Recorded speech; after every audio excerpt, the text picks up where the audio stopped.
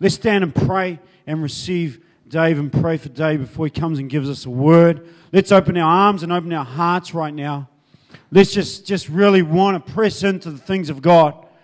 Just want to get our hearts in a place where our souls can be refreshed, where our souls can be renewed. Jesus, we ask right now that you bring a powerful word into our lives for each individual. Father, you'd speak a word, you'd speak a statement, you'd speak a whole message into us, God. Father, that we would look towards this week, but tonight we would start with a refreshment of your word, God.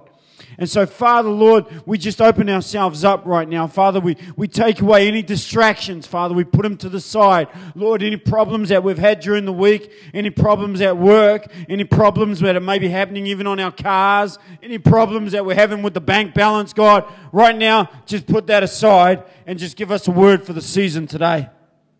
And so, Jesus, we receive that from you, Father, now, and we just allow you to just change our hearts and our minds. In Jesus' name, amen. Amen. Please be seated. Thanks, Dave. How you guys doing? All right. Man, I was really pumped to use this headset too, man. You know, I've never used one of these before, and I think the spirit of Britney Spears is coming on me, and I want to start off be like, oh, baby, baby. I'm like, no, it's just not my thing. Thank God I didn't do that, or else I would have gone all crazy on you guys. Shaved my head. It's already shaved, so.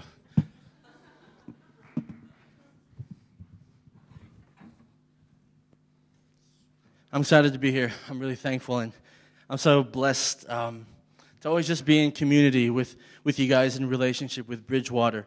Not many people know, I bet none of you guys know, how did this plump little fella named David come into contact with Bridgewater and Roger and the whole team?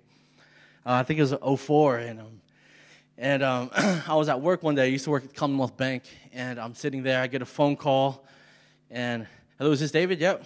Hey, this is Roger. Your dad referred me to you. Can you guys open up for our concert this coming Saturday? I was thinking, who is this fella? Who is this guy?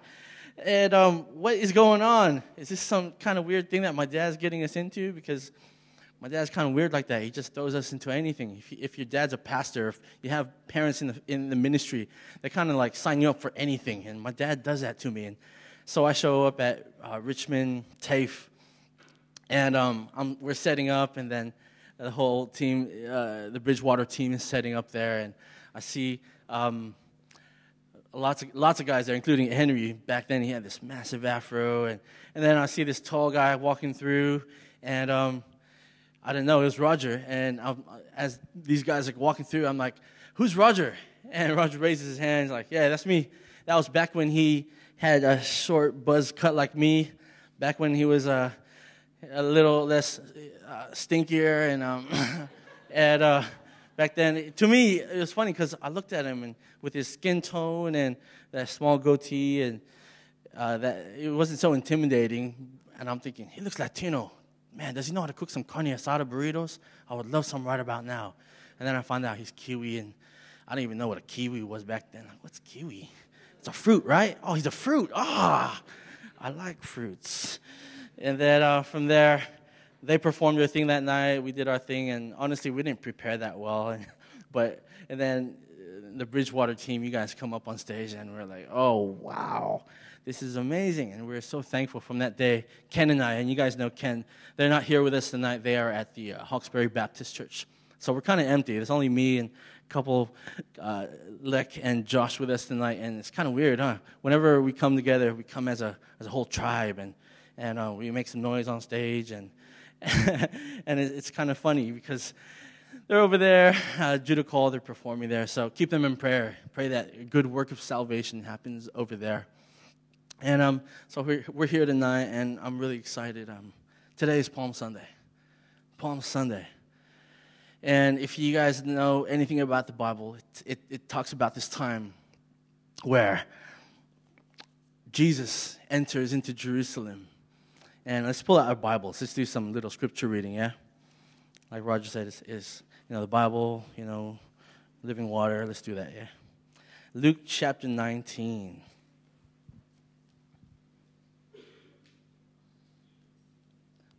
Luke chapter 19, verse 28. And it says this: After Jesus had said this, he went on ahead, going up to Jerusalem. As he approached Bethphage and Bethany at the hill called the Mount of Olives, he sent 2 of his disciples, saying to them, "Go to the village ahead of you, and as you enter it, you will find a colt tied there, which no one has ever ridden. Untie it and bring it here.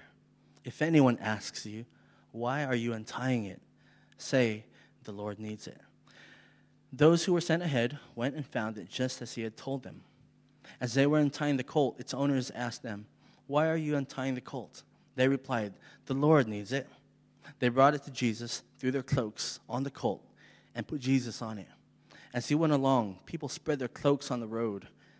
When he came near the place where the road goes down the Mount of Olives, the whole crowd of disciples began joyfully to praise God in loud voices for all the miracles they had seen. "Blessed is the King who comes in the name of the Lord. Peace in heaven and glory in the highest." Some of the Pharisees in the crowd said to Jesus, "Teacher, rebuke your disciples." "I tell you," he replied, "if they keep quiet, the stones will cry out." As he approached Jerusalem and saw the city, he wept over it and said, "If you, even you, had only known on this day what would bring you peace, but now it is hidden from your eyes." I'll stop right there. And this story is an amazing account of this occurrence 2,000 years ago. And we celebrate it today. Why is it such an important thing for us to celebrate it as Christians, as people who believe and follow Jesus Christ? Why is it so important that we remember what happened? If you guys understand with me that the 2 greatest things that ever happened in history was the birth of Jesus Christ. That's why we celebrate Christmas. And the second greatest thing is the death and the resurrection of Jesus Christ. That's why we celebrate Easter. And that's coming up this coming week. And so I think it's really important that as Christians, as people who really honor and cherish Jesus in our lives, that we look back at this short narrative that talks about Jesus coming into Jerusalem, meeting his death, and giving up his life as a ransom for us. Amen? So, Palm Sunday. It's kind of weird sitting down. I like standing up a little bit, but maybe I'm just fidgety and ADD like that. It's all right. So Jesus comes, and he tells his disciples, "Get me this colt, get me this new flash ride." And they go get it. They go, if someone asks you, "What are you doing?" just say, "It's for the Lord." I wish I could do that. Go to someone's brand new Ferrari and I can just ride in it. They're like, "What are you doing?" "It's for the Lord." Ding! Ride off with it. That's kind of like the scenario here, because a colt, a brand new baby donkey, was a commodity. You don't just own whatever. It's like a means of transport. It's a beast of burden. It's something that helps you to do your work. It gets you from A to B. It carries things for you. And it was a very valuable asset as a Jewish person in Jesus' time. And so they get the colt. They bring it to Jesus. And then to enter into Jerusalem, imagine this, man. They take their coats off. They put it on the donkey. Jesus rides on it. And as they're entering into the city of Jerusalem, imagine the multitudes, the crowds, they see Jesus. And spontaneously, they take off their coats. They put it on the ground right in front of them. And as he's walking in, he's on the colt, riding through Jerusalem, they yell out. And the other Gospels account this as well. It says, "Hosanna in the highest. Hosanna to the Son of David. Blessed is he who comes in the name of the Lord." That's a big statement, guys. I mean, we might sing it, okay? We might sing it, and it might sound really good. And we might play some instruments, and it's typical jargon within the church. Hosanna, yeah, that's a Christian word. Blessed is he who comes in the name of the Lord. Peace on earth. Yeah, we like peace. Come on, guys. Let's pray for world peace. Peace in the Middle East, that kind of thing. But then we got to understand this was a really explosive statement. This was a statement that to a regular Jewish person was loaded with meaning. Because this statement was not reserved for the average person or a nice guy that you met or just some guy coming through the streets, no matter how good he looked or where he came from. This statement comes from the book of Psalms, chapter 118. You guys can read it in your own time. And it's known as a messianic psalm, a psalm that was attributed to the Savior who was promised to Israel, the Savior who would deliver Israel from bondage. Because at this time, all of Israel was bound under the Roman Empire. They were bound. So we don't think about this, that the Christian message was born and birthed into a place of extreme oppression, crazy violence, just a lot of insecurities and doubts, because if we were Jewish people in Jesus' time,